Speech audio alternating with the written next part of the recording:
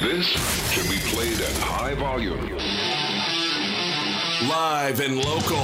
This is The Game, Southwest Louisiana's sports station. 103.7 Lafayette and 104.1 Lake Charles. It's Saturday, and you know what that means. Finally time for the world-famous CD to step to the mic for 2 straight hours of no-holds-barred sports talk. It's better than Desperate Housewives. Are you ready? You better get ready. Yeah! Because Under the Dome with CD starts right now. Let's do it. I'm ready. Let's do it.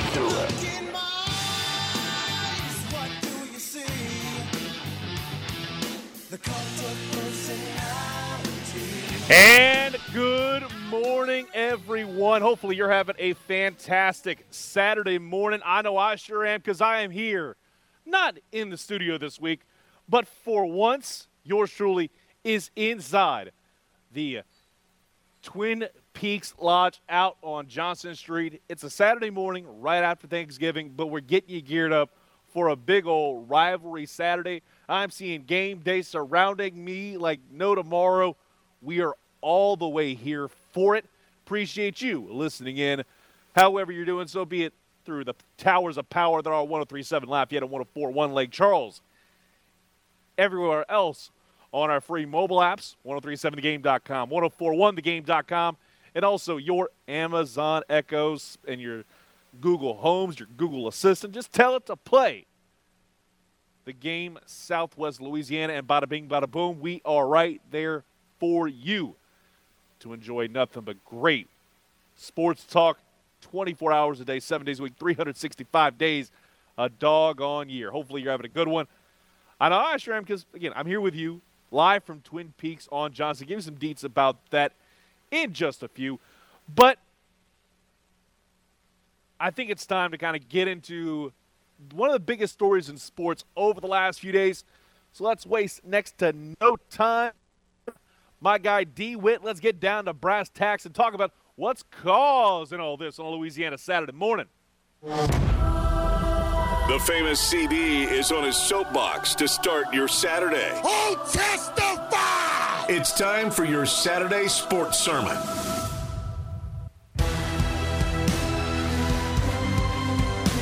I think that there's a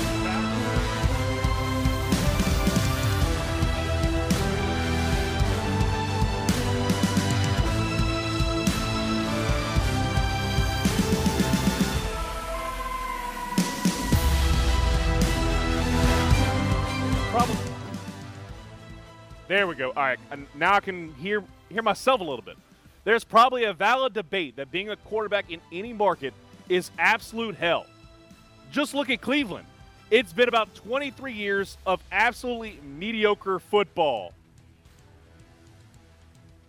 Daryl, the music. Cut the music. All right, there we go. I was overhearing a bunch of other stuff, so let me go ahead and get this going. There's probably a valid debate that being a quarterback in any market is absolute hell. Just look at Cleveland. It's been about 23 years of mediocre football. And we're talking since they were brought back from the dead back in 1999.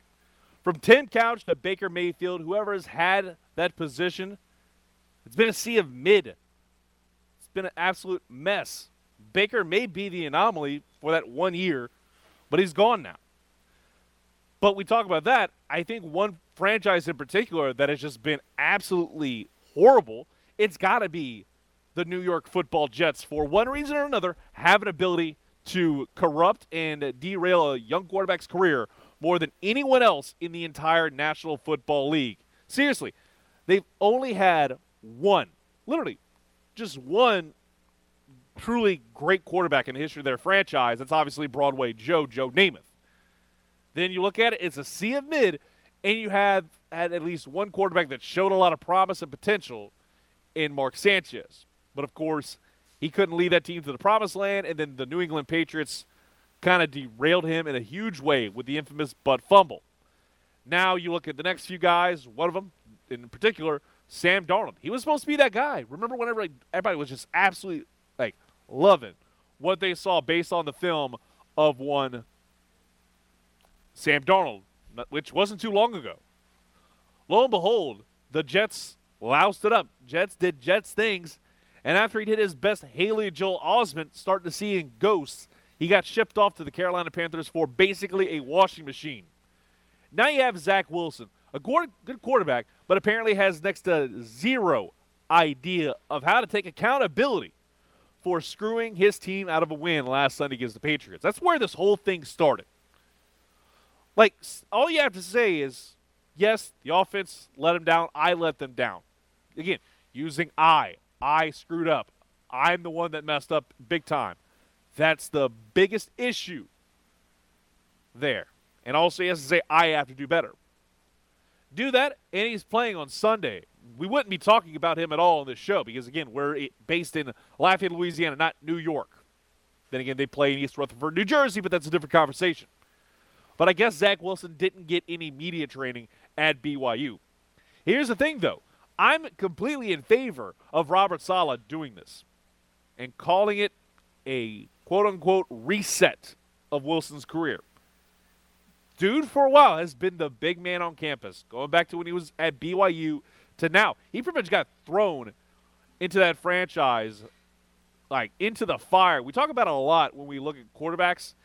That's the biggest thing that's probably going to hurt a QB in the NFL is starting off really, really hot and playing and immediately getting that starting position in the NFL. It's tough to do. And Zach Wilson, he wilted under the pressure of that. He has the potential to be a good to great quarterback. He's shown that, especially this season. But when you're just thrown out there and you're part of a franchise in the Jets that has chewed up and spit out quarterbacks faster than a locomotive, you cannot tell me that's where you're at.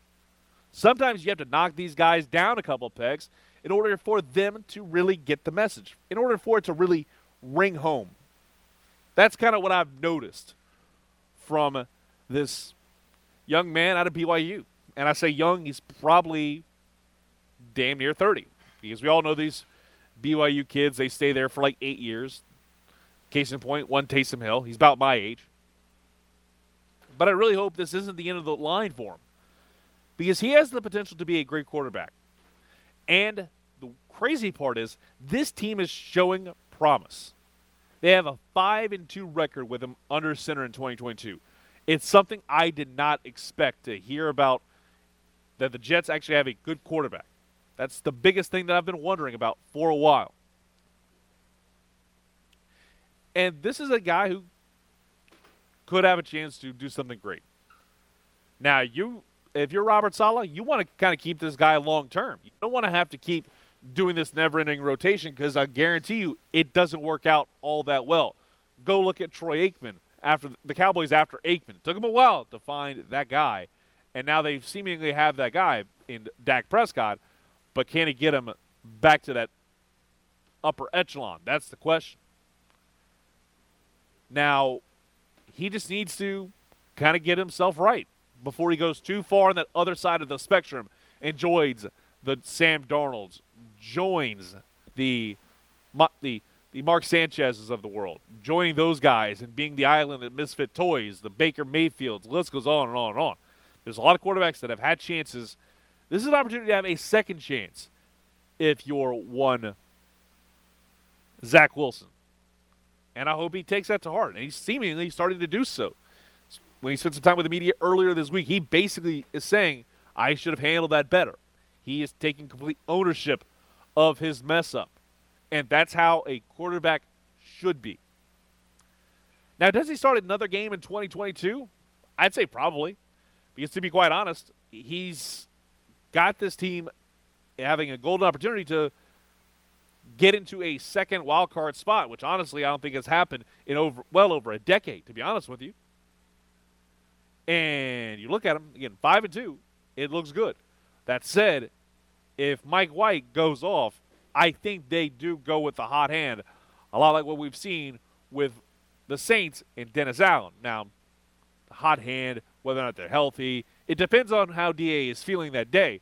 I think Saleh is going to make the right decision and kind of move forward with one guy in particular, and that's Zach Wilson. He's going to give him a few weeks to get his mind right, and then he'll get him back out there if he keeps screwing up and possibly loses the team, that's what's going to hurt him more than anything.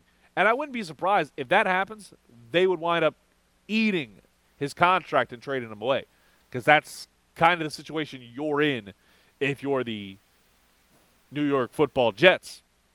If you have a guy that you're basically paying gobs of money to just sit on the bench, I'd much rather trade him and try and get some value out of it. Again, that's just me. But I'm hoping this is a temporary situation rather than a long-term benching for a guy that has a ton of potential. All right, it's Under the Dome with CD. We got a lot to get to. We got some great content coming your way, including Scott Rabaley. He'll be joining the program at the bottom of the hour to talk LSU, Texas A&M. But when we come back, I want to get to high school football. It was a fantastic night. Not necessarily as wet and wild as I thought it was going to be, but still some raindrops all across the state of Louisiana as teams are getting that much closer to Caesars Superdome and the state championships. We'll break down what happened in the quarterfinals next right here on The Game. 103.7 Lafayette and 104.1 Lake Charles. We are Southwest Louisiana Sports Station, and we are also your home for the LSU Tigers and those World Series champion Houston Astros.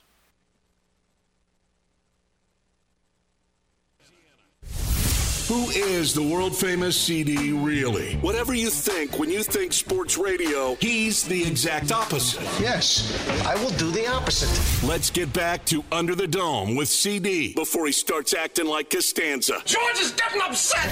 On The Game, 103.7 Lafayette and 104.1 Lake Charles, Southwest Louisiana's sports station.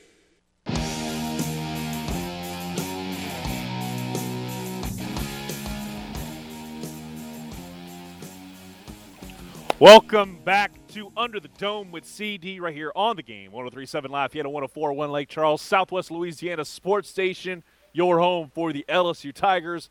In fact, I'm seeing a hype video for the final Friday of the regular season, getting ready for LSU A&M later on this afternoon. Pre-game at 4 o'clock, kickoff at 6, and you'll hear all the action right here on The Game as they get ready to maybe get to 10-2, which honestly I don't think anybody ever saw coming.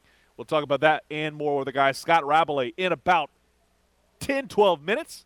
But in the meantime and in between time, we got time for you here. We're live at Twin Peaks on Johnston, where they've got teeth chattering 29-degree beer. I'm looking directly at their system right now. They're not open at the moment, but when they open up, those things will be 29 degrees or lower, I guarantee you. And maybe, just maybe, I might have one of those cold brews before too long.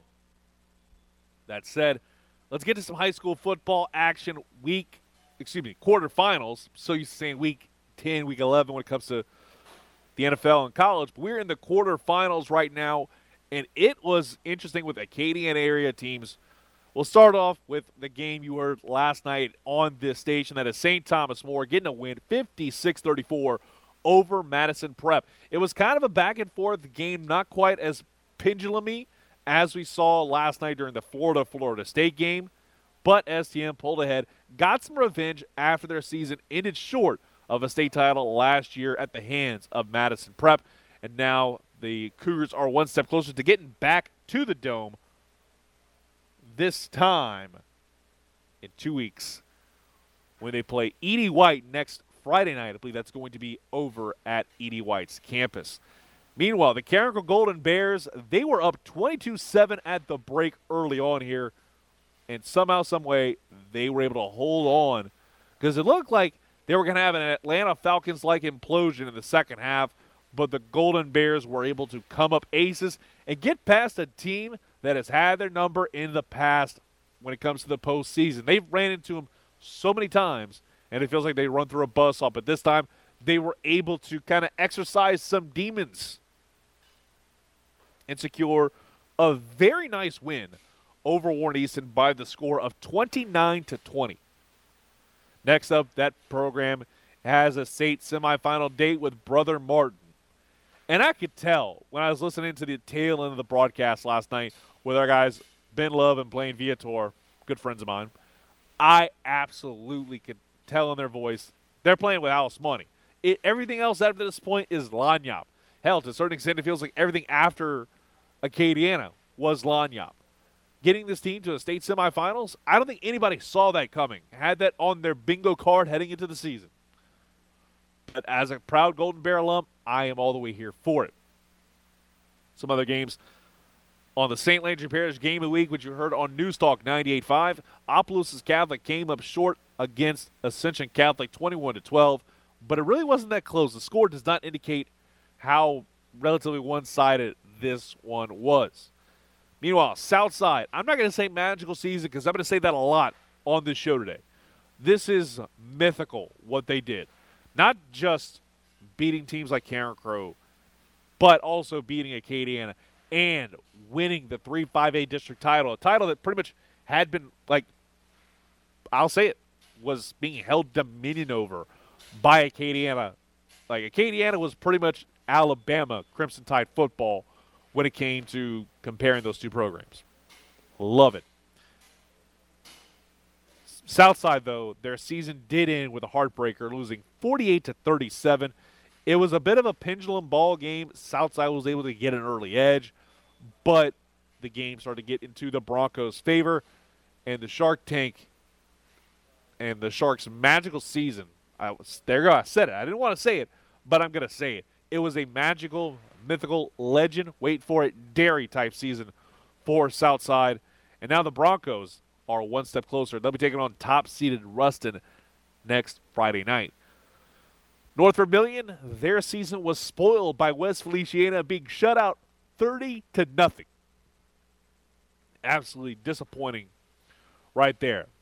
West Feliciana is going to have 6-seed Lutcher in the semifinals. Definitely interesting how that one's going to turn out. Wouldn't be surprised if West Feliciana does indeed come away with a dub and advances to state this time next week against Lutcher, who has kind of been the Cinderella story of that division. And again, give credit to North Vermilion. They grew up a lot, I think, this season, mainly because of the fact they were playing inside one of the toughest districts in the entire Acadiana area, and that's 4-4A. When you have teams like STM Turlings, and now you add in a program like LCA and Westgate. We'll talk about Westgate in a minute. It's impressive as all get out. Now we got to get to other scores from around the area. Westgate, they shut out Neville 21-0. Again, Westgate is a damn good team and has that potential to do some great things. I mean, they won state last year. They have a chance to maybe run it back and go back-to-back like they're the Chicago Bulls. But when you beat a team like Neville, I don't care if it's select, non-select, the split, Division I, Division II, Division IV. If you beat a team like Neville in the playoffs, that is a huge feather in the cap for the Tigers out in the Berries. So get big ups to Westgate getting it done last night. Breaux Bridge, they blasted by DeSoto 42-13. Liked that kind of contest. Breaux Bridge getting it done. Next up, we got to go with LCA. I hope to goodness you pounded the over in this ball game, you degenerate gamblers. And we've got some degenerate stories coming up later on in the program. So, LCA beat De La Salle 70-49. This was the definition of a shootout. You never know how those things are going to go, and I love to see it. I love these kind of games. Absolutely intriguing. And it's even more intriguing when you see who's on the other side of that bracket. And who would that be?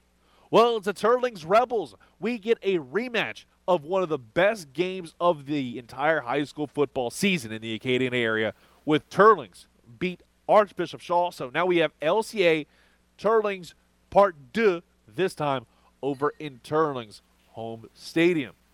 I'm telling you, if there's one game I would go to this weekend, it's got to be Turlings LCA, just because of the intrigue of that ball game.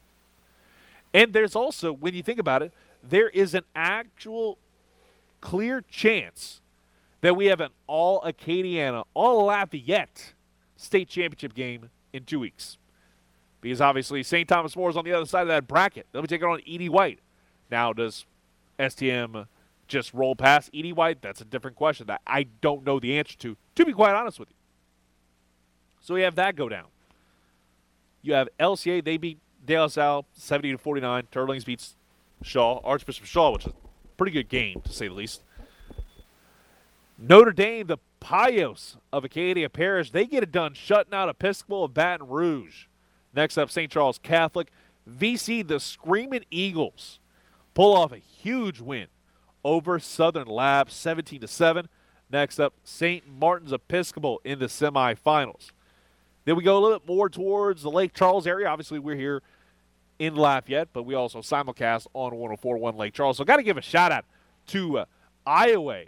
They take down one of the best mascot names in all of high school football, in all of high school sports, really.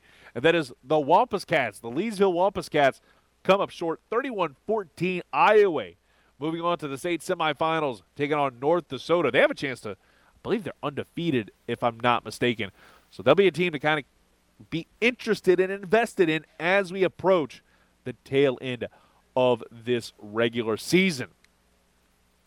And you know what I'm keeping an eye on is what I'm going to have for lunch as soon as I sign off here at 11 a.m. Because by then, this place will be open and starting to fill up with people on a Saturday, especially when you've got a lot of big games. Namely, you've got games like Michigan, Ohio State, the Iron Bowl, LSU, A&M. The list goes on and on. This is the perfect weekend to just pig out and enjoy all kinds of great football inside Twin Peaks on Johnson. But also, this is something that I want to try because time is running out for me to try this, and that is flatbreads. I love pizza. Put it on a flatbread, I am all the way here for it. And they've got in-house made flatbreads running till the end of this month. So hurry up and get yourself some flatbreads. They've got great options, including the Hottie Jalapeno Popper, Hawaii 5-0, the Italian, and the OG Pepperoni. I have no idea which one I'd wind up going with, but I think my final two would be the Italian and the OG Pepperoni. So come find your new favorite and ask your Twin Peaks girl for more details and also availability. I'll be asking about that as soon as I sign off here because I think I definitely would love to try a nice flatbread before I go out and enjoy the rest of my Saturday full of football and still some food. Because honestly, I know y'all are probably tired of having all those leftovers. I know I want to probably run through a good bit of mine the last couple of days. I can vividly remember a time when I had probably 2 or 3 days worth of leftovers from Thanksgiving. I'm not quite there yet, but trust me. I'm certain a lot of people are getting tired of some mac and cheese right about now. So why not come on down to Twin Peaks on Johnson, opening up at 11. We're out here. So come say hey and go enjoy some great food and some great drinks and also some phenomenal scenic views. We'll go ahead and take a quick timeout. When we come back, we're going to have on Scott Rabelais talk about the LSU Tigers as they head into a fun ball game against the Texas A&M Aggies, which you'll hear right here on the game. So we'll talk with the legendary scribe for the Baton Rouge Advocate next here on the game. 103.7 Lafayette and 104.1 Lake Charles, Southwest Louisiana Sports Station, and your home for the LSU Tigers and Houston Astros.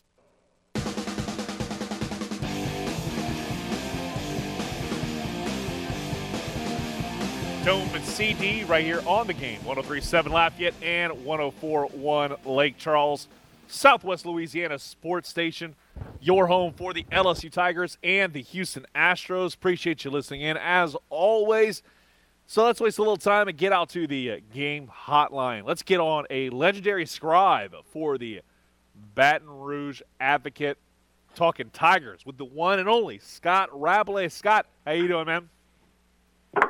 I'm doing fine, thank you for that kind introduction. The legendary just means you're old, but that's okay. It's still nice to hear. I mean, trust me, Scott. You are an absolute legend when it comes to covering the LSU Tigers. So let's waste a little time and get right into it. Heading into the season, did you ever expect LSU to win the SEC West in Brian Kelly's first season?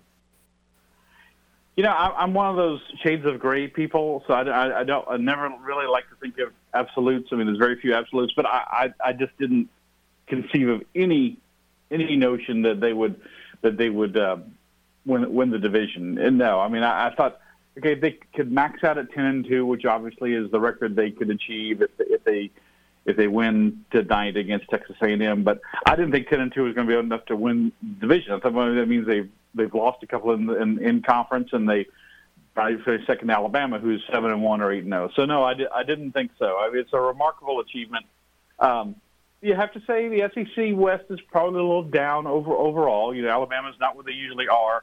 Texas A&M and Auburn obviously have struggled. Arkansas is not where they were last year. Ole Miss and Miss State have been okay, though Ole Miss has struggled of late.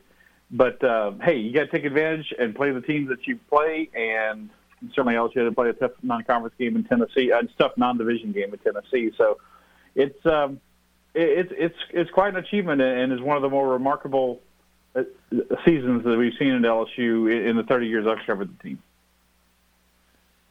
And, before we get into tonight's game, I want to go back to that Alabama game for a quick second, because it's something that's kind of stuck out in my mind, is how much you think that the decision to go for 2 at OT had to do with what happened in that Florida State game? I think it definitely had an impact. I wrote immediately that I thought they should have gone for it because, Florida State had to lead the whole game, and they their minds were probably blown, right? They just give up fumble at the goal line and give up a 99-yard touchdown drive, and you should go ahead and try to end it. I think that had some effect, but probably a bigger effect was that Brian Kelly probably knew that trying to stop Bryce Young in that offense in overtime after overtime was not a winning strategy, and I thought it was the best decision, and it was a great decision win or lose, really. If you didn't make it, people would have been like, LSU fans would have been like, our coach went for it, and he's got some, he's got some, he's got some guts, and they would not have, been happy with the loss. But it's, if nothing ventured, nothing gained, and obviously they gained a great deal with that decision. By the way, in 30 years of covering LSU football, there have been some dramatic games. Florida in 2007, and Auburn, the 1 second pass, and games like that. But that is the best. That's probably the most dramatic game I've ever seen in Tiger Stadium for all the factors that you consider. It was just amazing. All around, it was probably one of the most amazing experiences to watch. I could not believe how quickly that game turned into, it was a little low scoring to start, but then it turned into a very intriguing one. Now let's go ahead and look at Jayden Daniels. Because one of the things I'm thinking about is, do you think that Jayden Daniels follows the steps of Joe Burrow and sticks around for the 2023 season? Because it feels like this team is on the cusp of maybe another national title if a lot of this key nucleus sticks around for 2023. Well, it's another thing that's a surprise, right? Like them winning the division, is that we're even talking about this, that people would be like, oh, Jayden, please stay. LSU fans are like, Jayden, you like it here, right? You like the food, right? You want to stay, right? And I don't think anybody would have thought that before the season. Of course, I was, if someone asked me on the show over the summer, who's going to be the quarterback, I said Miles Brennan, but that was kind of a recency bias thing. And, of course, Miles is not even on the team anymore. But, yeah, if he comes back, you're looking at the team, and you're going to lose Kayshon Boutte, almost certainly. And obviously, with the transfer portal these days, you never know what's going to happen. But most everyone else can come back. He can come back too, but everyone else can come back from this team, who's a really key player, other than maybe Jeray Jenkins as wide receiver.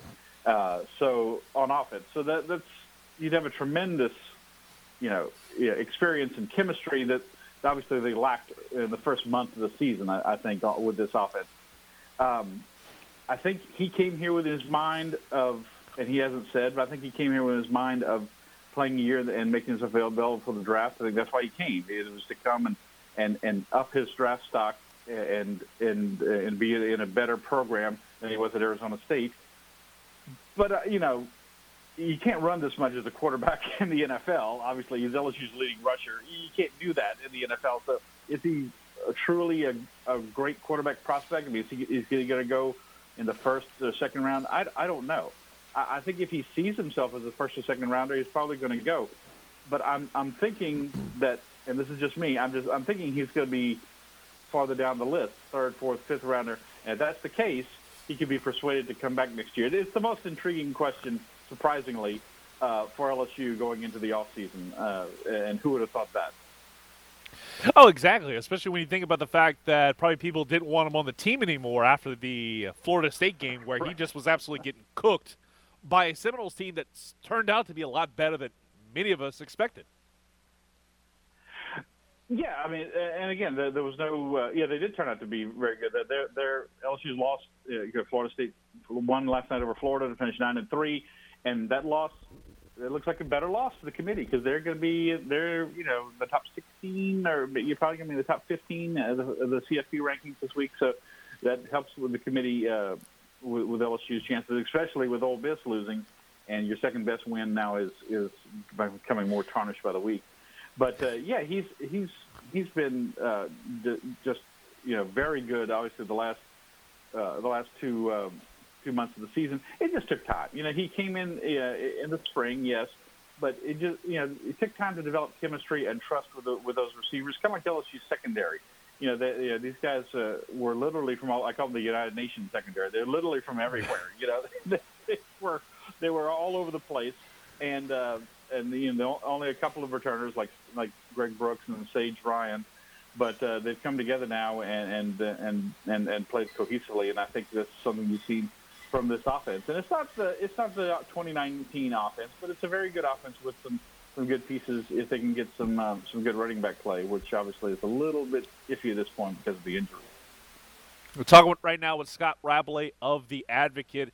And let's look ahead to tonight's contest against the Texas A&M Aggies. And we brought it up earlier how bad this team has been because we looked at it heading into the season that they would probably be a top 2, top 3 team in the SEC West and probably top 3 or 4 overall amongst the SEC. Is there any way that A&M cuts bait on Jimbo after this game, or is that check way too large to cut? Everyone talks about how much money Texas A&M has, and it's true. I mean, just the whole school. I mean, they've got one of the largest endowments in the country, right, for a public school. And they've literally spent in the last few years hundreds of millions of dollars improving facilities and on higher coaches' salaries. It's kind of funny now. Scott Woodward, LSU's AD, hired Jimbo Fisher. It was for 10 years, $75 million guaranteed, and that kind of seems like a quaint sum right now, right? That's the whole issue. Is that the new AD, Ross Bjork, wrote him a new contract before this year with this huge guaranteed buyout, and they owe him $86 million. Could they buy him out? Sure. Yeah, somebody sell. And it's kind of a stereotypical thing to say, but some boosters sell a couple of oil wells, and they got the money to buy out Jimbo, $86 million. But even really rich people, and I'm not a really rich person, being a sports writer, but even really rich people don't like throwing good money after bad, and they're like, there's got to be a bunch of boosters to me saying, like, we gave you all this money for facilities.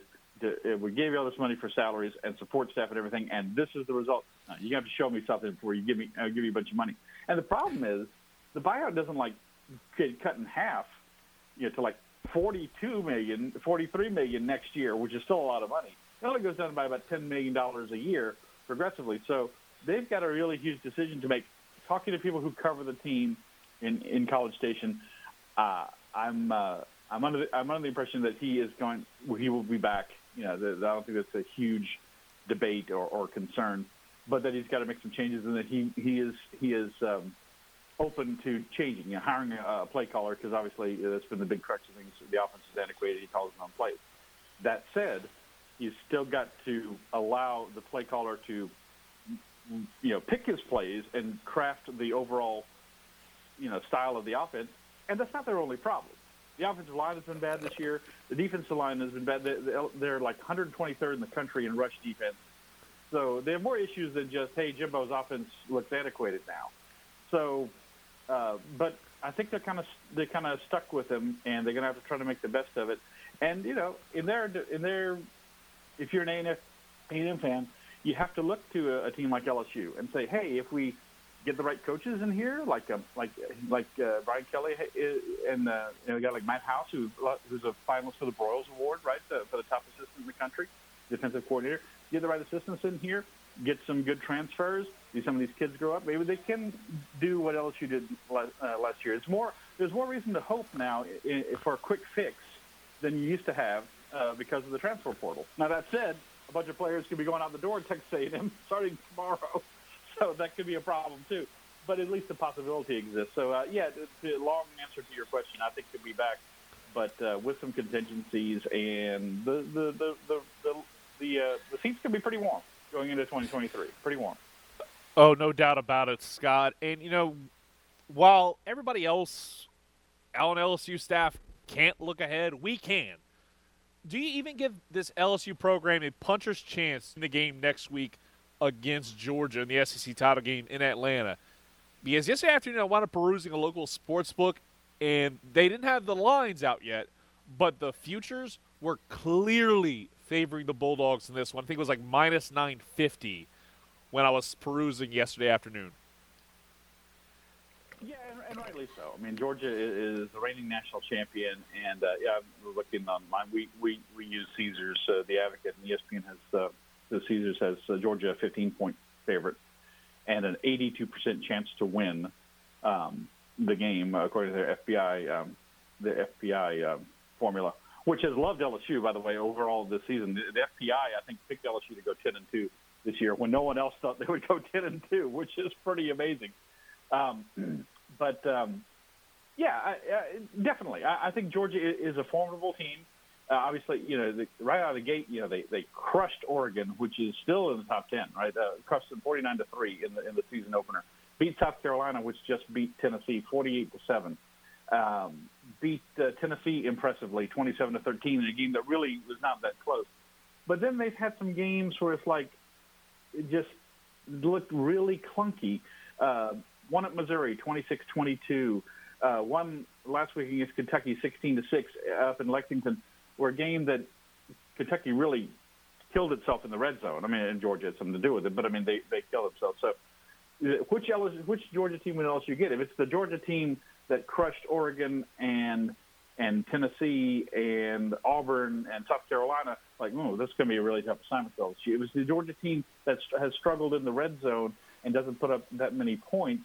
I think they've got a shot. They've got to keep it, I think, a pretty low-scoring game. I think LSU's offense has a chance to do that.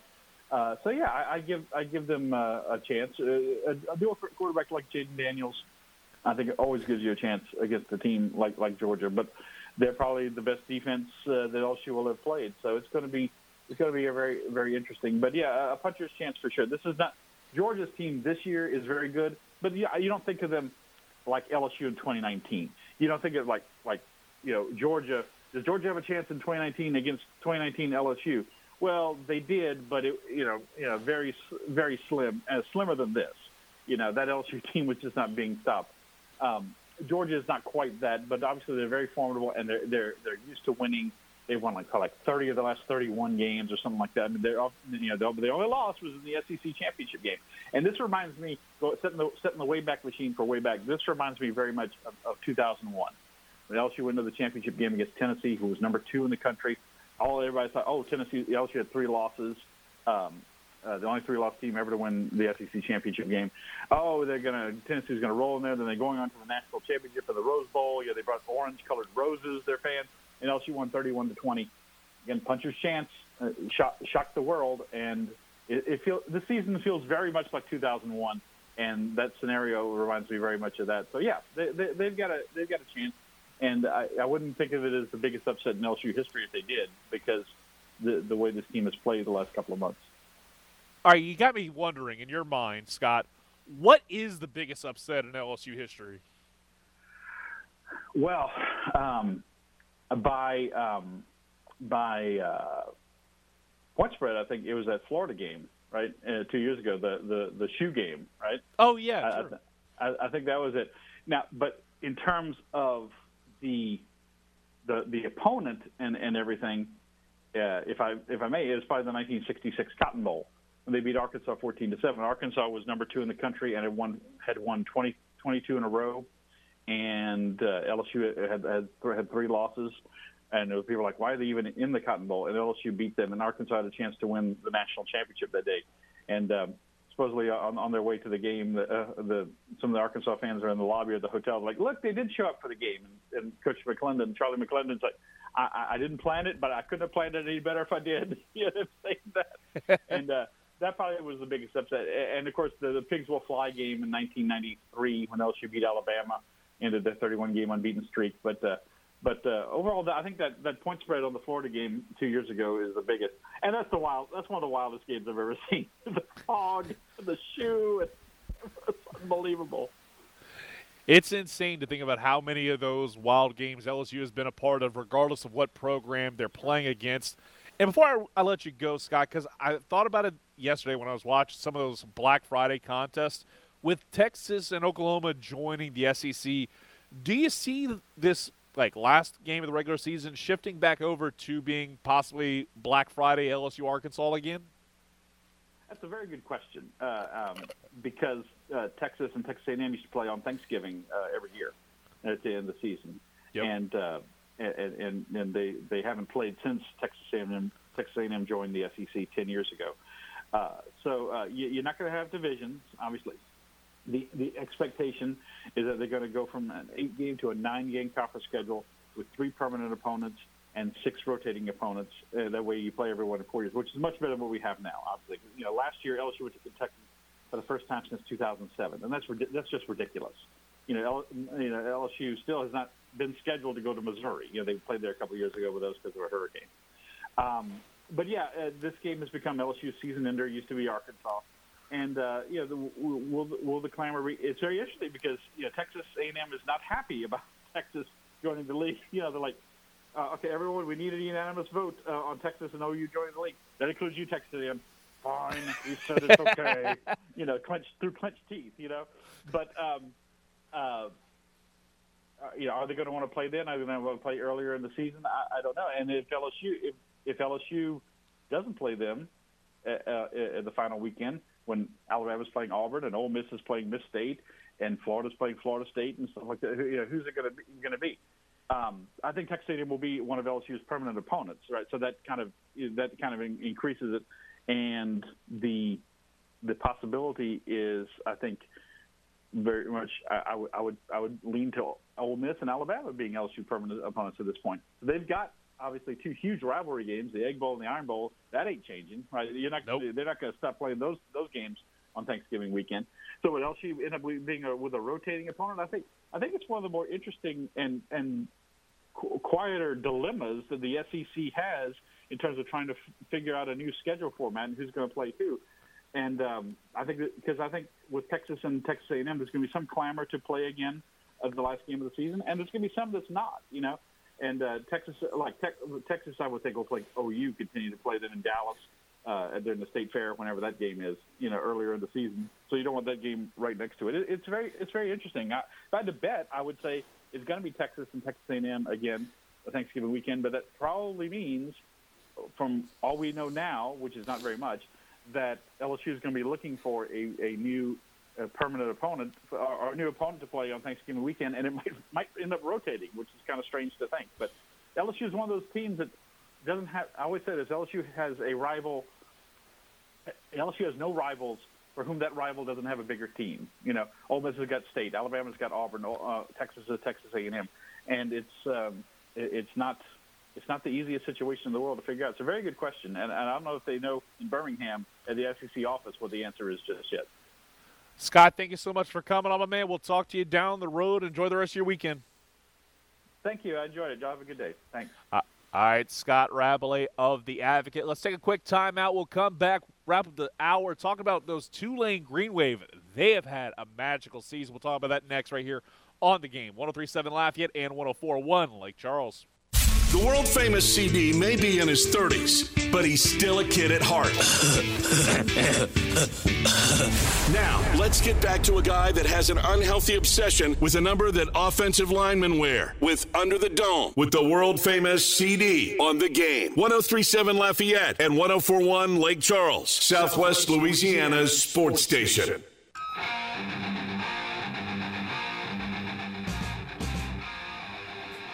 All right, quick segment here before we wrap up hour number one.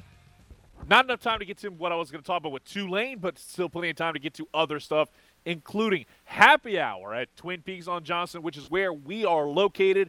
Whatever your preference, we have everything from tequila cocktails and extensive bourbon category to top shelf drinks and cocktails, as well as they're served over ice balls, the local crafted beers, handcrafted whiskey cocktails, and it rounds out an adventurous drink menu that is second to none. And more importantly, don't forget about our 29-degree man-sized drafts. Hour two of Under the Dome coming up next. This can be played at high volume. Live and local. This is The Game. Southwest Louisiana's sports station. 103.7 Lafayette and 104.1 Lake Charles. It's Saturday, and you know what that means. Finally time for the world-famous CD to step to the mic for 2 straight hours of no-holds-barred sports talk. It's better than Desperate Housewives. Are you ready? You better get ready. Yeah! Because Under the Dome with CD starts right now. Let's do it. I'm ready. Let's do it.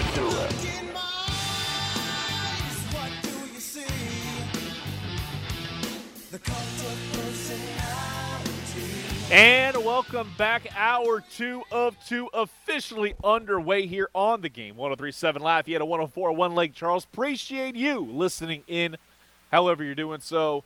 If you're making your way around town, especially on this Saturday, obviously you've got a lot of sales going on. Not quite as crazy as it has been in the past few years with Black Friday shopping kind of changing thanks to COVID, which is a great thing, I think, to a certain extent.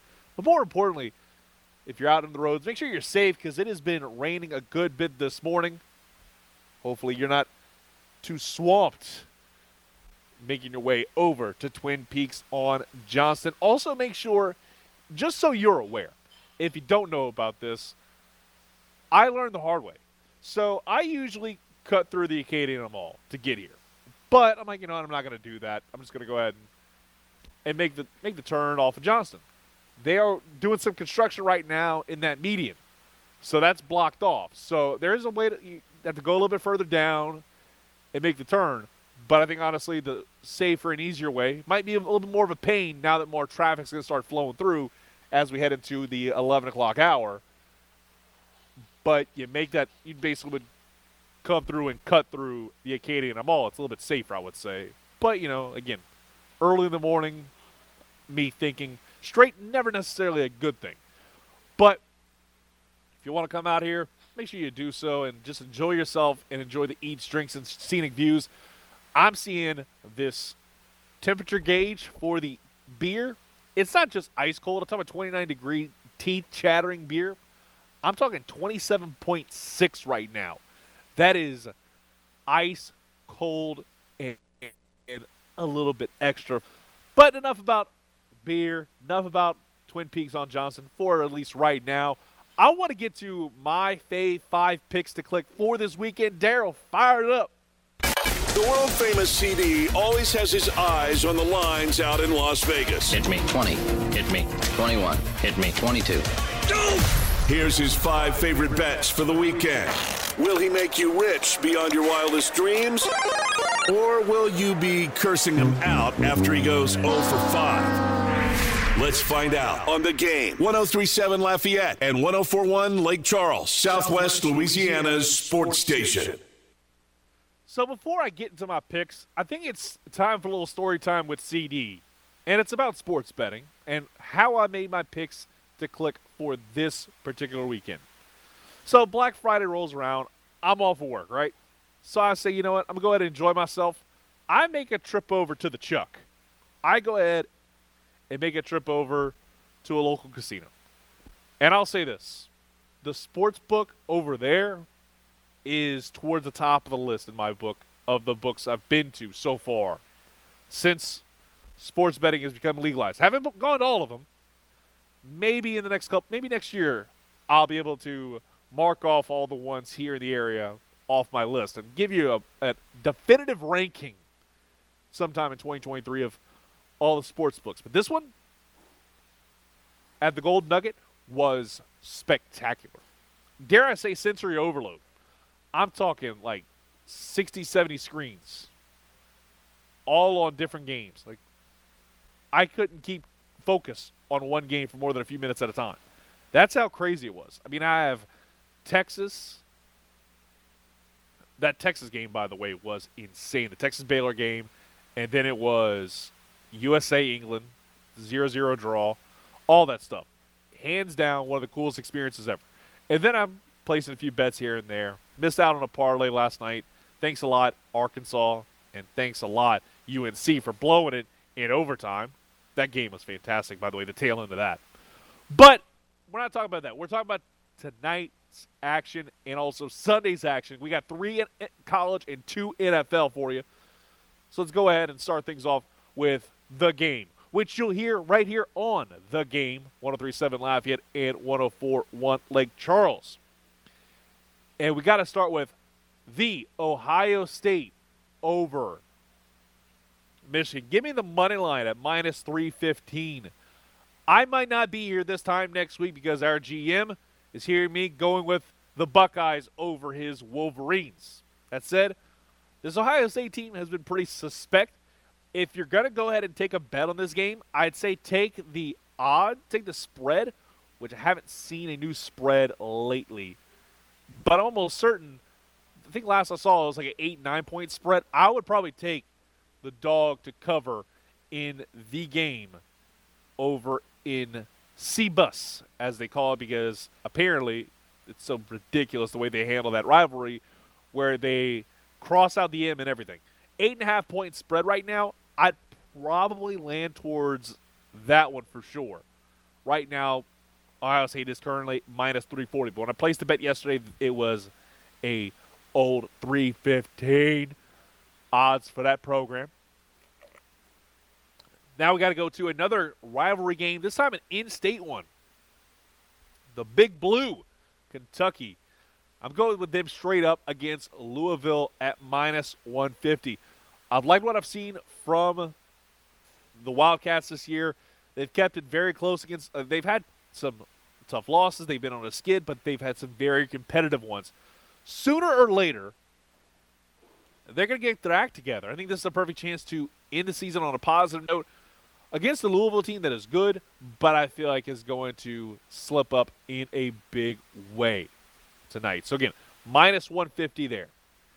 Then we got to go with a Big 12 matchup. I would love to see chaos, but I don't think there's any way in hell we're going to get some chaos in this contest tonight. And that is TCU against Iowa State. So give me the Horned Frogs over Iowa State. It would suck to see them win if you're an LSU fan. Trust me, it would. But I think we don't see any chaos in week number 12. Again, TCU money line minus 360. Going to the NFL. It's crazy to think about, but the Cincinnati Bengals have been better sans Jamar Chase. I'm not saying they're world beaters, but I'm saying they're a pretty doggone good team even without him. And that's impressive as all get out. Again, this dude is an absolute dog.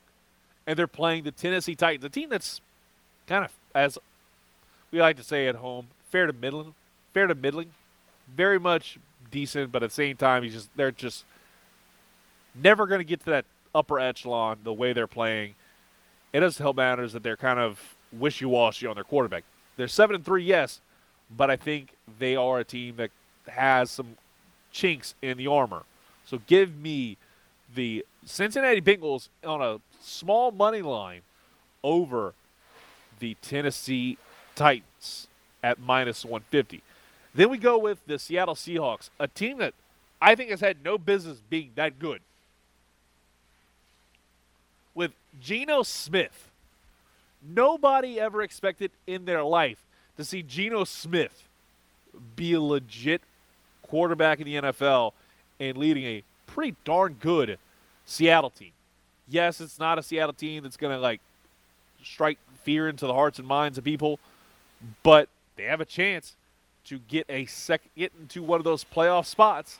I think they're a team that absolutely can do that. You don't see anybody in the NFC South, hell, even the NFC North doing so. So it's either going to be them or it's going to be those San Francisco, listen to me, those New York Football Giants, which we'll talk about in the next segment when I get to some more NFL conversation.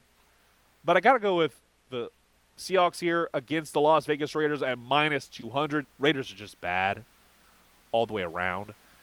And I was seeing the odds yesterday, and I believe it was double-digit spread for that ball game. And I will say this much. If there's one thing you need to, listen to me about, it's this piece of advice. Anytime you see a 10-point dog, take it. It was actually the Rams. The Raiders-Seahawks game surprisingly a lot closer. It's a 4-point spread. I wouldn't touch that with a 10-foot pole. But Sunday Night Football, Rams-Chiefs at plus 15.5 on the Rams, I might just take some of that action, boss, because that is, again, it's one of the weirdest things to do in the NFL is to have a team be a dog by 10 points or more. More often than not, that will bite you in the ass, and you take the dog. The Giants on Thursday night were plus 10.5. I was immediately all the way here for it. Definitely a little disappointed that we didn't get a Tony Pollard touchdown. Thanks a lot, Cowboys. Because I would have gotten a nice parlay, a couple parlays actually, cashing on the Thanksgiving, and I would have had more money. Now I'm just a jive turkey sitting here talking about bets that I placed yesterday over in Lake Charles, which was, by the way, a great time. So let's get to some other picks to click for this weekend, especially when it comes to your local teams. Cajuns line, they're 5.5-point favorites right now against Texas State over under a 45. For what it's worth, 5.5 points. It's a little tough for me to take that outright, but I will say I took the Cajuns money line at minus 200. A pick for the under is good, but not ironclad. And remember what I said just a little while ago about odds being high. I was seeing last night LSU A&M. The Tigers 10.5-point favorites. I feel like I'm Admiral Akbar right now in saying it's a trap. Do not take 10.5 points on LSU. I feel like that's a bad beat brewing right there. If you're going to take anything, take the money line. Yes, money line is the safety bet, the safety school of sports, but honestly, it's what I like to do because sometimes the spreads are so damn tough to predict. You never know where things are going to land. And at the time when I took it, it was minus 390. It's minus 410 right now. So maybe, just maybe, sprinkle a little money on the over-under of 47.5. I probably would take the over in this, but ever so slightly. Saints line, I've got to think that Saints get it done in terms of covering the spread. 9-point underdogs. That's on that fringe. It's tough, but I've got to get in there. Again, I love double-digit dogs. I think 9 points is right on that cusp, and you could probably still pull it off. So I put together a parlay for this as well. A same-game 5-leg parlay last night. And I think there's a lot of potential here. So let's break it down. Christian McCaffrey, anytime touchdown, and also he goes over 44.5 yards. Saints, I took an alt spread here of 9.5. Again, it just felt like that was the right direction to go there. 9 is good, but I think 9.5 is a little bit better because it gives you that little wiggle room. Anytime you see a line that's like just a whole number, not a half, I kind of get skittish. But even then, a 9-point spread, I like it. 9.5, I like a little bit more. So we go with that. Alvin Kamara over 34.5 rushing yards. And we'll go under 219.5 passing yards for one Andy Dalton. I think this could be a low-scoring ball game. I just do.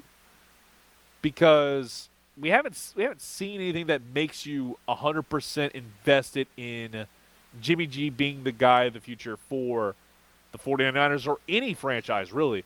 I know that's a big talking point for a lot of people. Is that the franchise that is the 49ers is probably going to go with Trey Lance after the season. So it makes you wonder, where is Jimmy G going to wind up landing? I think this is definitely an audition for him to potentially come over for the New Orleans Saints. I understand everybody wants a quarterback in the draft, but I feel like the one guy that you could have gotten is injured, and you're going to basically be taking him on as a red shirt in Hendon Hooker. That's the guy I feel like you could have probably gotten. Now you can probably get him even cheaper, and it doesn't necessarily cost you as much as it did in Book. Just, again, my thoughts there. But enough about picks and odds and sods and everything in between. Let's get into some of my thoughts on the NFL, because the Thanksgiving slate had me feeling like Macho Man Randy Savage. I was out here thinking on a Louisiana Saturday morning. Let's go ahead and take a quick time out. You're listening to The Game, 103.7 Lafayette and 104.1 Lake Charles, Southwest Louisiana Sports Station, your home for the Houston Astros and LSU Tigers. Ross Jackson joined the program at the bottom of the hour. After all your problems during the week, it's finally the weekend. Woo! Yeah, baby! That's what I've been waiting for. That's what it's all about. That means you're getting more under the dome with CD right now on The Game. 103.7 Lafayette and 104.1 Lake Charles, Southwest Louisiana's sports station.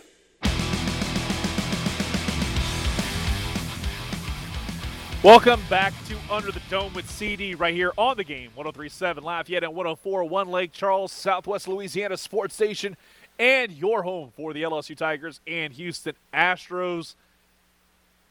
Man, it's been fun being out here at Twin Peaks on Johnston Street. And if you want to be close personal friends with the people here, more importantly, getting up to date on all things Twin Peaks and get some free swag, why not sign up today at twinpeaksrestaurant.com/peaks-club and get started today. If you're a big fan of Twin Peaks, this is the place to be to get all those great discounts and stay up to date on all the great stuff they've got going on here at Twin Peaks, where you get to have all the eats, the drinks, and then more importantly, enjoy the scenic views. Plenty of nice deer hanging up on the front of the walls here. Got game day rolling, which, by the way, has been interesting to watch because it's the coaching carousel starting to come to an end. Because you've got Auburn football. Looks like they're leaning towards getting Hugh Freeze, because after all, Lane Kiffin seemingly, after the troll job of the century earlier this week, he is not going to go over to Auburn. Which, again, when you look at what's happened with that franchise, that program, it's been an absolute dumpster fire the last few years. More so because of all the stuff going on with the athletic department, athletic directors, kind of not letting a coach do what he needs to do. Case in point, Billy Napier. Now, Billy Napier, year one at Florida, not necessarily that great. But you're not necessarily sure what's going to happen next there. But then I also saw this earlier. Now, Matt Rule, it seems all but official that he is going to be the head coach at Nebraska, an 8-year deal I was seeing from a friend of the program and former beat writer for the LSU Tigers. Excuse me. She did cover the Tigers for a little bit, but she was also covered the Saints, and that is Amy Just. She's now covering the Cornhuskers of Nebraska. So that's what it is. So that's kind of where we're at right now. So you have that happen. Now you also have rumors that Deion Sanders, the guy that's turned Jackson State into the team in the state of Mississippi, and I think the FCS, like a premier team that everybody's talking about, he's potentially going to get a job over at Colorado. I was seeing the rumors pop up a little bit earlier. So, trust me, this coaching carousel, it never slows down. It's going to be interesting to see what a lot of programs do wind up picking their guys. Got Ross Jackson coming on in about 6 or 7 minutes. But in the meantime and in between time, I want to get to some of the NFL thoughts I have, especially from Thanksgiving Day. I brought up the Giants. Yes, they covered a 10.5-point spread against the Dallas Cowboys. the Cowboys are starting to look a little bit more legit. And the Giants, who started off really well this year, and it's amazing to me, because Danny Dimes has proven himself year in and year out to be kind of sort of mediocre. Now you look at him, he's actually proficient and has a chance to get this team to a wild card round. I never thought in a million years I'd see Dimes. The guy that's kind of been a jabron and has probably more lowlights than highlights. I mean, one of the big things I think he'll be remembered for was the infamous Thursday Night Football run down the field, nobody around him, miles of green, and dude just eats it live in living color on national television. It was the most hilarious play I've ever seen, and he just trips up on his own 2 feet with wide open spaces. Could have had one of the best touchdowns of his career, but he slips and falls, looks like a Melvin. Trust me, it's happened to me too. So, the Giants are kind of shrinking and fast, but the other team I want to get to has to be the Detroit Lions. They may not be the best team in the world by any stretch of the imagination. They're good. And what I'm seeing from Dan Campbell, it's a step in the right direction for this franchise. And the Detroit Lions, they were competitive as all get out. I mean, they're 4-6 right now. I don't think anybody saw that coming, being a team that is 4-7, 4-7, and almost beat a Buffalo Bills team that many had heading into the season favored to win the Super Bowl. It is mind-blowing to me. It also just speaks to me saying that this is a franchise that is going to be entertaining to watch. Will they be a playoff team? It seems less and less likely, especially in the NFC North, and you have teams that are a lot more competitive in the East. But Dan Campbell's team wasn't supposed to be a legitimate threat in 2022, right? But they're doing some good things. They're moving in the right direction. And then you have an opportunity, I'm just going to say it, you have an opportunity to really build off of the season. Because you are more likely than not going to have 2 picks within the top 10. Anytime you have that, it's a golden opportunity to really take that next step, take that next move forward. And trust me, the Detroit Lions have been a team for a long time that's been waiting to get to that next step. I think they can do so. Now, if Jared Goff is part of their plans, that's a different conversation entirely. But I think they kind of have to keep him around for at least a little bit longer. Then we got to get to one other guy in particular, and that's Kirk Cousins. The man has been one of the most steady quarterbacks. Never great, but always good. Has had moments where he's very bad. But what I saw Thursday night, it changed the narrative at least a little bit.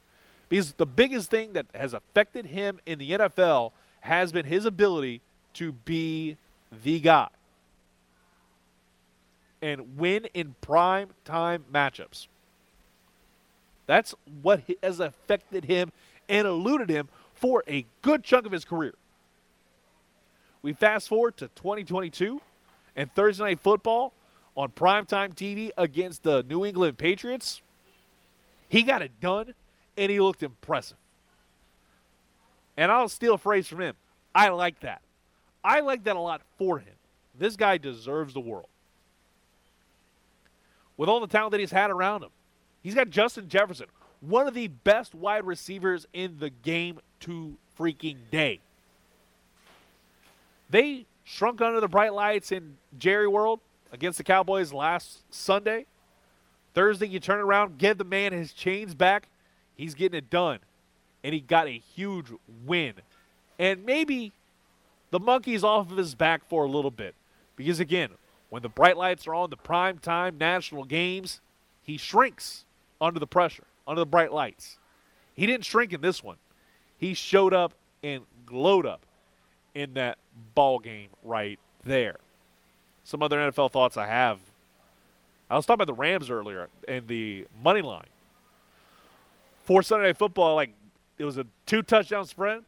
Take that and run with it. There's a reason why they're in that spot. They're just god-awful.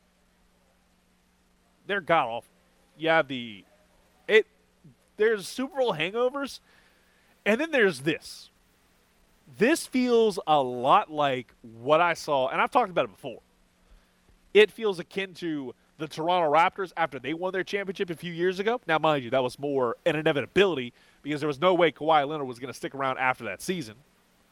It was that one magical year, and they fell apart. They fell apart very quickly after. Haven't been back. I don't think they'll be back for a good while. So you have that. Then you have the Miami Marlins of 2003. To a certain extent, both of their World Series runs have had like one good year, and then they fall off. The Miami Marlins is a prime example of win a World Series but not be able to sustain success for any inordinate amount of time. That's what I'm seeing with the Los Angeles Rams. This is not the Rams team from about 20 years ago that looked like they were on the cusp of a dynasty. But then Kurt Warner gets hurt. You wind up going with Mark Bulger, riding with him for a while, and that franchise fell off fast. It fell off hard. But it was after a few good years. This is Los Angeles Rams have one good year and win a Super Bowl, and they disappear. I mean, the same thing happened to them after they got to the Super Bowl and lost to like when they got to after the Nola no call, they got there and absolutely laid an egg. They laid an egg against the Pats. I was trying to remember if it was the Pats or the Bucs. It's been so weird thinking about Tom Brady as a Buck and how long that's been. You kind of forget about it. That the last time the Patriots won a Super Bowl was in 2019. It's weird to think about. Anyways, so the Rams are just god-awful. The Raiders are just as bad. And again, it doesn't help matters that when you lose the Saints, who have been a lol cow in the NFL because of the way Dennis Allen's handled things. I had somebody tell me the other day after the Saints game that they don't think DA gets another win. I think Dennis Allen gets another win. There's no doubt in my mind about that. And I'll tell you where I think he gets it. You get in Atlanta. And I wouldn't be surprised if you split against the Carolina Panthers towards the end of the year. Now, the Bucs is a possibility, but it feels like that's a pipe dream. It's very much a pipe dream. But I'll be keeping tabs on what goes down with the black and gold. And speaking of those black and gold, we'll talk about that next with our good friend, Ross Jackson, host of the Locked On Saints podcast and Saints Wire contributor, part of the USA Today network. Next, right here on Under the Dome with CD on the game, 103.7 Lafayette and 104.1 Lake Charles, Southwest Louisiana sports station, and your home for the LSU Tigers and Houston Astros. Sports station. Most sports talk shows turn it up to 10 on the amp, but Under the Dome is far from your ordinary sports talk show. It takes it just one step higher. These go to 11. Now back to the show that gets the lead out. Under the Dome with CD on the game. 103.7 Lafayette and 104.1 Lake Charles, Southwest Louisiana's sports station.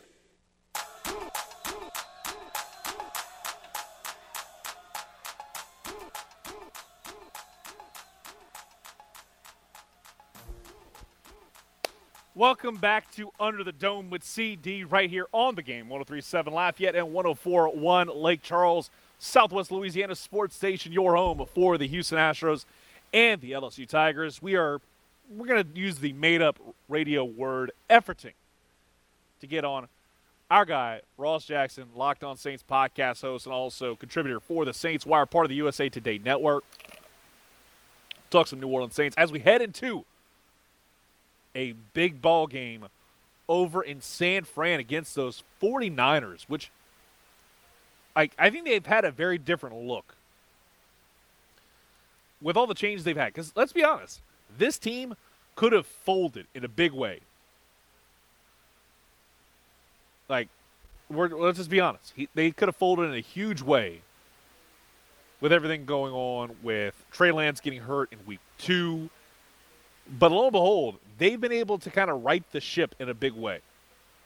More just because of the fact that they had gotten a great trade deadline move in Christian McCaffrey. Run CMC hasn't necessarily been, setting the world on fire, but getting him was massive. It was a great step in the right direction for a franchise that needed it. Because let's be honest, they started the season off absolutely horrible. Offense was not working in the opener against the Bears, which, mind you, was more because of the fact you have a offense that looked putrid in the rain. But then you have Seahawks 49ers. They start to wake up. Broncos it was almost a baseball score type game. I was blown away by that, to say the very least. So hopefully this team is getting it done. And they have a chance. Like, it's crazy to think about that the 49ers, even with all the changes they've had to make during the offseason, they were going to move on from Jimmy G, start with Trey Lance. Trey Lance didn't look great, but I think it's going to take some time for him to really become an all-star. All right. DeWitt, talk to me, Goose. Do we have Ross on the line?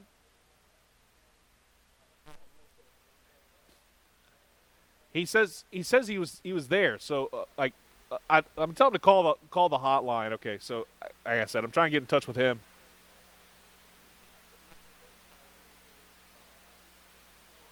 Yeah, I'm just texting him right now. Call so we can kind of get him aboard. You know, again, we're efforting to get him on. Talk about the Saints in a big game coming up this Sunday. But I do want to tell you, because, again, it's almost 11 o'clock, and I'm getting damn hungry. Again, I'm a big boy, so I'm definitely hungry.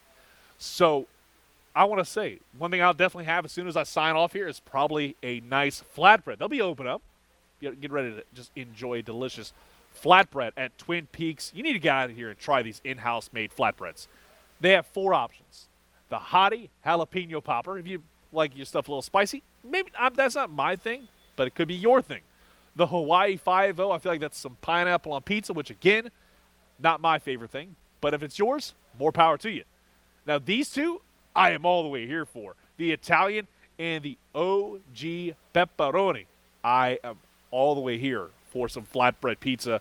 I'm going to be chowing down on that after we wrap up this program, because it's available, but it's only available till the end of the month. So we've only got a few days left to enjoy these delicious flatbreads. And I was able to ramble just long enough about flatbreads over at Twin Peaks on Johnson, which is where we're at right now. And I'm seeing A.J. Hawk on College Game Day. That's cool stuff. But what's even cooler is we got our guy, Ross Jackson, aboard the game hotline. Ross, how you doing, brother? Hey, buddy. Doing great, man. How you holding up? I'm doing good, man. It's absolutely dreadful outside, but talking to you is making it a lot better of a Saturday morning.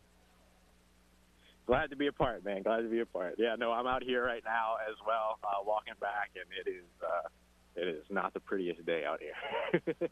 Oh, no, trust me. Thankfully, I'm indoors inside of Twin Peaks on Johnson, but I'm seeing the fire going off. It's definitely that time of year where I'd much rather be in a building enjoying a nice cold one right about now. Yeah, but, for sure.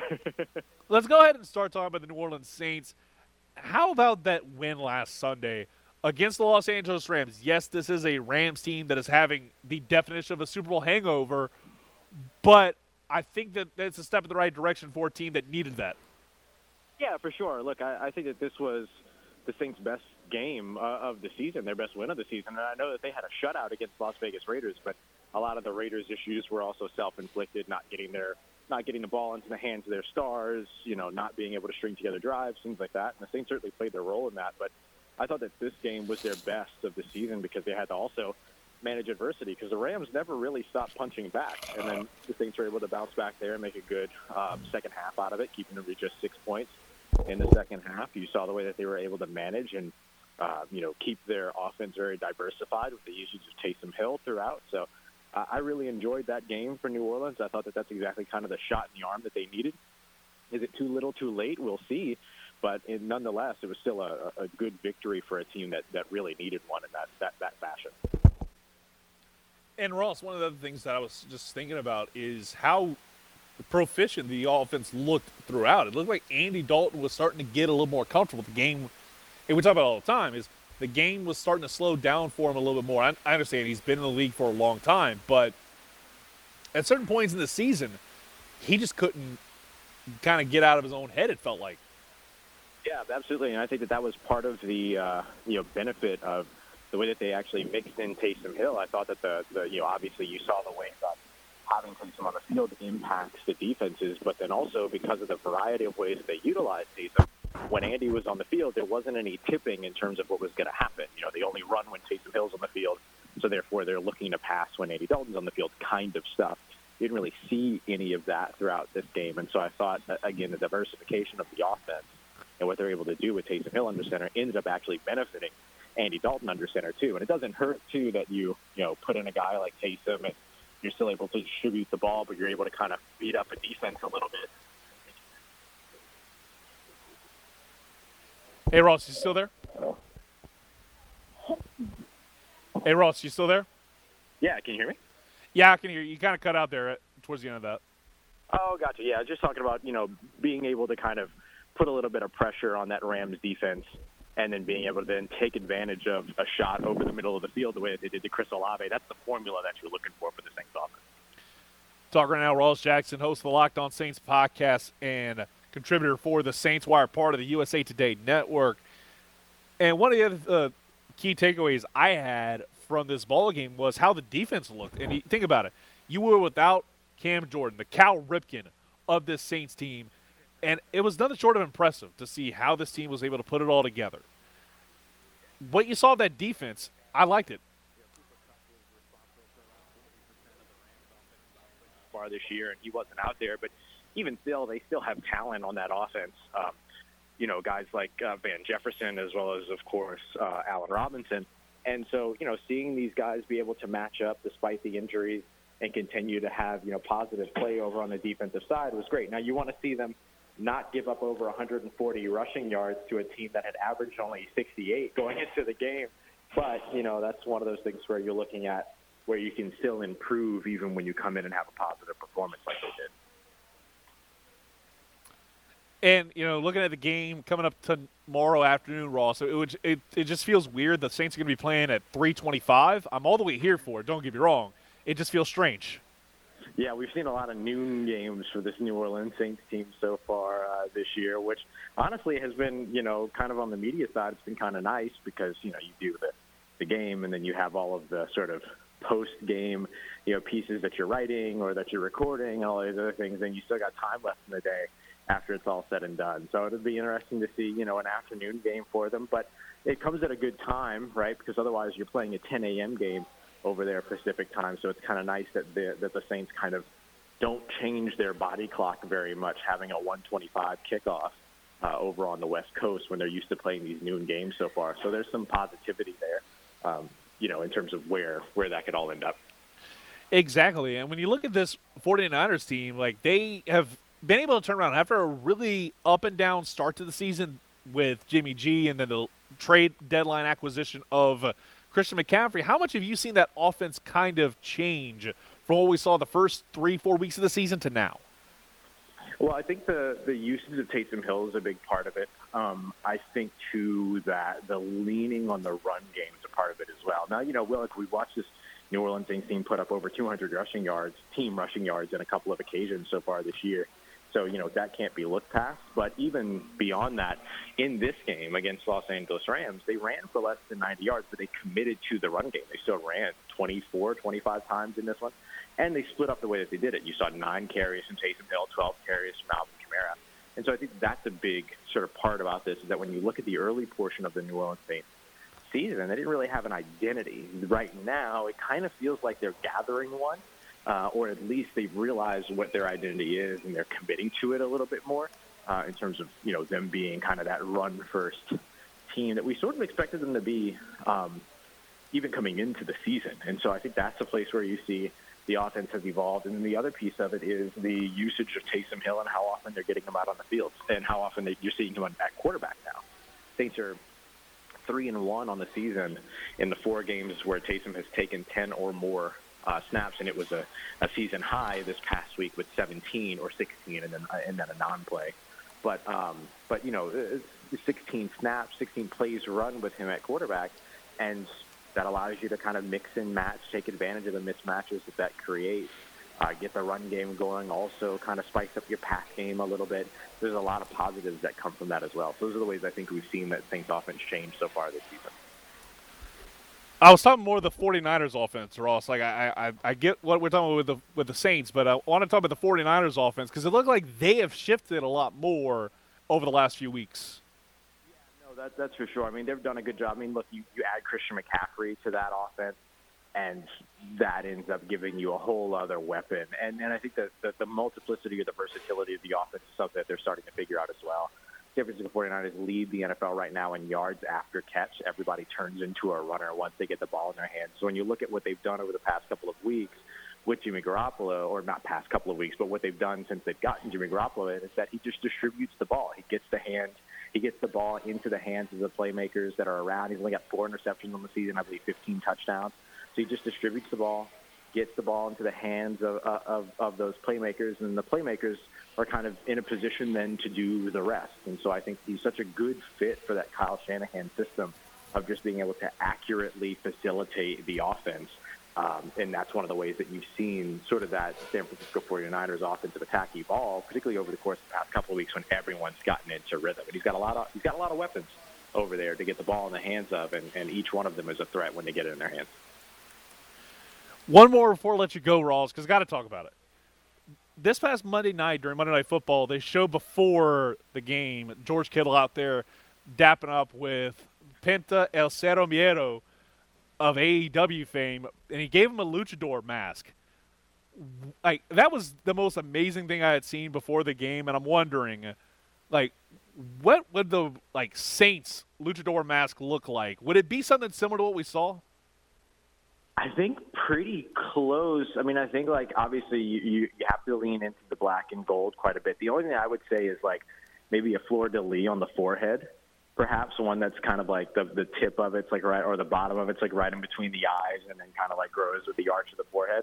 I think there's some really interesting ways to do that, but I don't think it's the New Orleans Saints go-to fleur-de-lis. I think it's more of a, it's luchador, right? So it's got to be, ornamental and all the other stuff. So you put it to twists and twirls and extra leaves and things like that. And I think that might be the way to go with it. It definitely feels like it's the way to go, and I'm absolutely looking forward to seeing this game tomorrow night. Ross, thank you so much for coming on, my man. We'll talk to you next week. Enjoy the rest of your weekend. And how about that two-lane green wave, brother? Roll wave. Looking forward to that AAC championship coming through the 504 this year. It's going to be a lot of fun. So really, really excited for those guys for sure. It's going to be a ton of fun, Ross. Appreciate you coming on, my man. Talk to you down the road. Absolutely, bud. Take care. Talk to you soon. All right, that was Ross Jackson of the Locked On Saints podcast. Appreciate him taking time out of his busy schedule to join us, and also appreciate our guy DeWitt for getting it done like he's Gordon McKernan out here, getting the guests aboard the program. Going to take a quick timeout, one final take, and we'll talk about those two-lane green wave. Have enough time this go-round to get to it, so we'll wrap up the show next here on The Game. 103.7 Lafayette and 104.1 Lake Charles.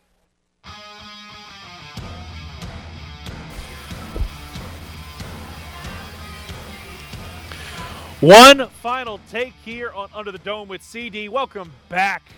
Absolutely loving it right now. The music's starting to crank up here inside Twin Peaks on Johnson. So come on out here. Get ready to enjoy some great college football. We got the big game, or the game, coming up right here on The Game. But we talked about the two-lane green wave earlier. I got to say, give this team a lot of bleeping credit, man. Nobody in a million years thought they'd see Tulane where they're at right now, especially compared to what we saw last season. Haven't watched a whole lot of Tulane football, but whenever I was out at the sports book, I definitely caught my attention, especially the second half of that contest. In between watching the Texas-Baylor game, USA-England, this one definitely was there. Had about 100 screens in my face yesterday, but I loved it. Tulane not only beat a Cincinnati team at home and ended their long undefeated streak at home. A lot like what we saw with Alabama back in 2019. What I saw from Tulane at this time was fantastic. They'll be hosting a title game next week at Yulman Stadium. Excuse me. I want to say Tulane. It's Yulman now. At Yulman Stadium, they opened that place years ago. That place is going to be rocking. So don't bother knocking when it comes to that team. Nothing short of impressive. And again, round of applause for one Willie Fritz. Dude has flipped the script. And what I mean by that is saying that guy went 2-10 a year ago, rebounded, rebuilt this program, this university, said, hey, we see what you're doing. We're going to trust the process. 2-10 last year, 10-2 a year later. It's insane. Like, you don't see that kind of turnaround that quickly, especially when you don't fire the head coach. Because anytime a team goes 2-10, you start to think, oh, hey, they should fire him. The heat's on him, all this stuff. Not just no, but hell no. This is the guys you want to root for.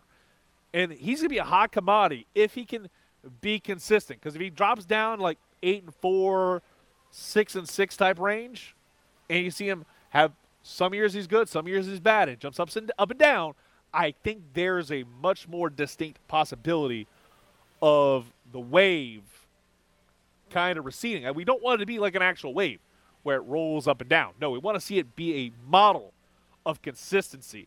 And I like what I've seen from Willie Fritz, what he's done with this program. He turned Georgia Southern into a top-tier SBC team immediately after they jumped from the FCS to the FBS. He's got something brewing. So trust me when I tell you, Tulane is going to be a team to keep tabs on in the not-too-distant future. That's about all I got for the show for you today. We'll be back here, Twin Peaks on Johnson, next Saturday morning, getting ready for Championship Saturday, including the LSU-Georgia contest. I am excited for all of that and so much more. So for our guy DeWitt on the 1s and 2s, 3s and 4s, appreciate you for getting this thing on the air. For Twin Peaks on Johnson, I'm the world-famous CD here with you. And you've been listening to Under the Dome with CD. And coming up in mere moments, we've got The Game, Michigan, Ohio State on The Game, Southwest Louisiana Sports Station. Peace out, everybody.